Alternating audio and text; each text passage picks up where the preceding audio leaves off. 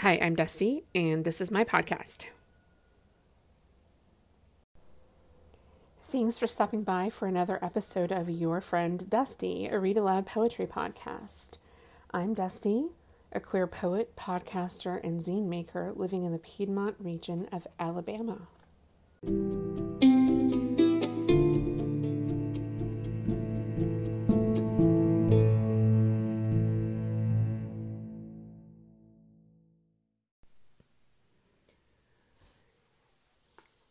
Late this afternoon, I had an opportunity for some kinship with friends revolving around the full moon, and it was really nice to connect that way with other humans and also with nature.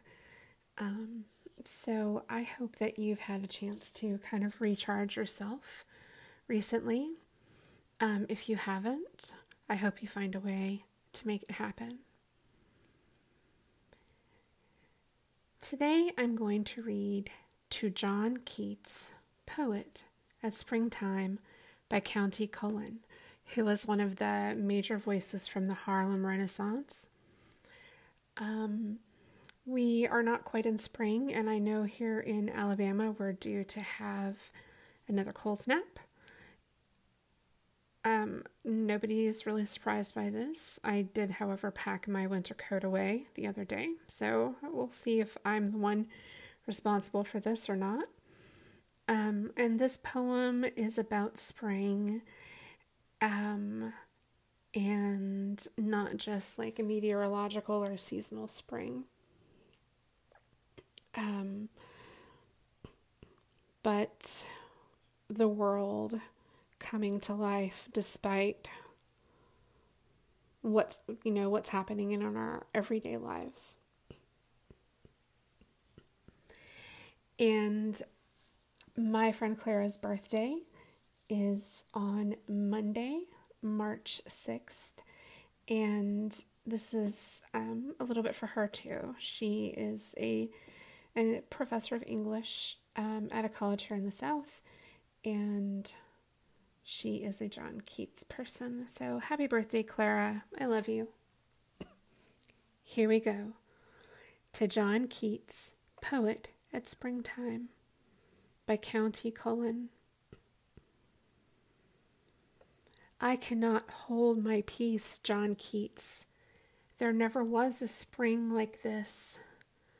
It is an echo that repeats my last year's song and next year's bliss. I know, in spite of all men say of beauty, you have felt her most. Yea, even in your grave her way is laid. Poor, troubled, lyric ghost, spring never was so fair and dear as beauty makes her seem this year. I cannot hold my peace, John Keats. I am as helpless in the toil of spring as any lamb that bleats to feel the solid earth recoil beneath his puny legs. Spring beats her tocsin call to those who love her, and lo, the dogwood petals cover her breast with drifts of snow, and sleek white gulls fly screaming to her, and hover about her shoulders, and kiss her cheek, while white and purple lilacs muster a strength that bears them to a cluster of color and odor. For her sake, all things that slept are now awake. And you and I, shall we lie still, John Keats, while beauty summons us? Somehow I feel your sensitive will is pulsing up some tremulous sap road of a maple tree, whose leaves grow music as they grow, since your wild voice is in them, a harp that grieves for life, that opens death's dark door.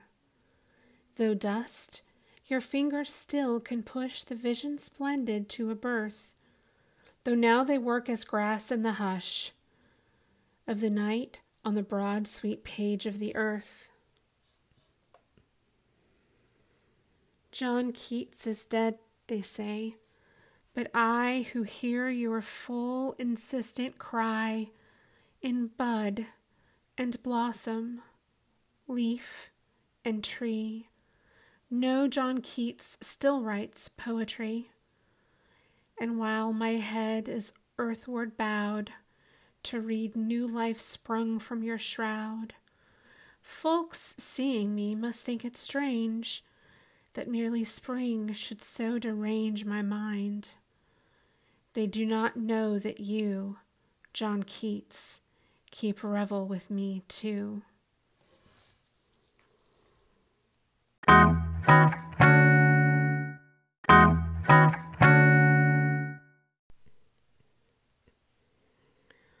And because spring is coming to us here in the Northern Hemisphere, it seems sort of the season of romance, also the season of sex because of all the plant and animal reproduction happening around us.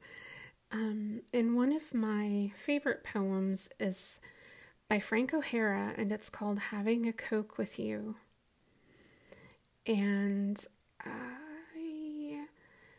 this has always touched me because I think of, the times that I've been in love, and I've been in a couple of really long-term relationships. And the times that were best were almost always the simplest times. So this poem makes me think of a lot of people that I care about. And I hope you enjoy this. It is Having a Coke with You by Frank O'Hara. Having a Coke with you is even more fun than going to San Sebastian, Irun, Hendaye, Biarritz, Bayonne, or being sick to my stomach on the Traversa de Gracia in Barcelona, partly because in your orange shirt you look like a better, happier Saint Sebastian, partly because of my love for you, partly because of your love for yogurt, partly because of the fluorescent orange tulips around the birches, partly because of the secrecy our smiles take on before people and statuary. It is hard to believe when I'm with you that there can be anything as still, as solemn, as unpleasantly definitive as statuary, when right in front of it, in the warm New York 4 o'clock light, we are drifting back and forth between each other, like a tree breathing through its spectacles. And the portrait show seems to have no faces in it at all, just paint you suddenly wonder why in the world anyone did them. I look at you, and I would rather look at you than all the portraits in the world, except possibly for the Polish writer occasionally, and anyway it's in the Frick, which thank heavens you haven't gone to yet, so we can go together for the first time. And the fact that you move so beautifully more or less takes care of futurism. Just as at home, I never think of nude descending a staircase, or at a rehearsal the single drawing of Leonardo or Michelangelo that used to wow me. And what good does all the research of the Impressionists do them when they never got the right person to stand near the tree when the sun sank? Or for that matter, Marino Marini, when he didn't pick the rider as carefully as the horse. It seems they were all cheated of some marvelous experience, which is not going to go wasted on me, which is why I'm telling you about it.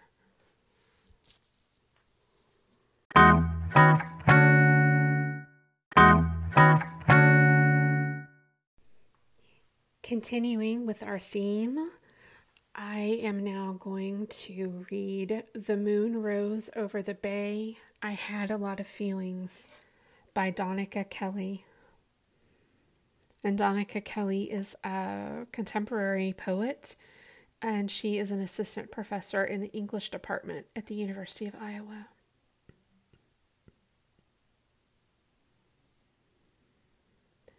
I am taken with the hot animal of my skin, grateful to swing my limbs, and have them move as I intend, though my knee, though my shoulder, though something is torn or tearing. Today, a dozen squid dead on the harbor beach, one mostly buried, one with skin empty as a shell and hollow feeling, and, though the tentacles look soft, I do not touch them. I imagine they were startled to find themselves in the sun. I imagine the tide simply went out without them. I imagine they cannot feel the black flies charting the raised hills of their eyes. I write my name in the sand, Donika Kelly. I watch 18 seagulls skim the sandbar and lift low in the sky. I pick up a pebble that looks like a green egg. To the ditch lily, I say I am in love. To the jeep parked haphazardly on the narrow street, I am in love. To the roses, white petals trimmed brown, to the yellow-lined pavement, to the house trimmed in gold, I am in love, I shout with the rough calculus of walking. Just let me find my way back. Let me move like a tide. Come in.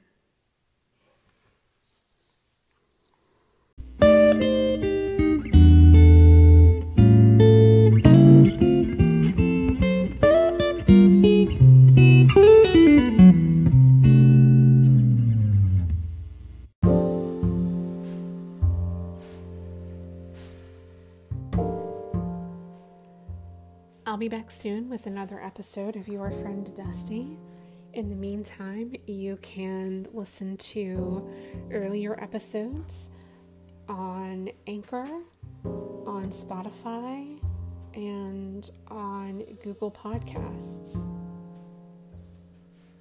If you have a poem or a letter or note or a secret that you would like me to share on the podcast, you can email me at yourfrienddusty, that's yourfrienddusty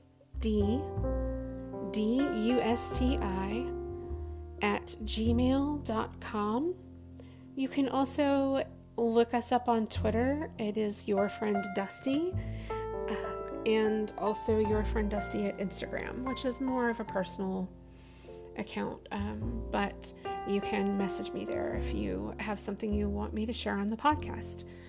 I hope that the next little stretch of your life has at least as many laughs as it does anything else. Hopefully more. Thanks for listening. I love you. Bye.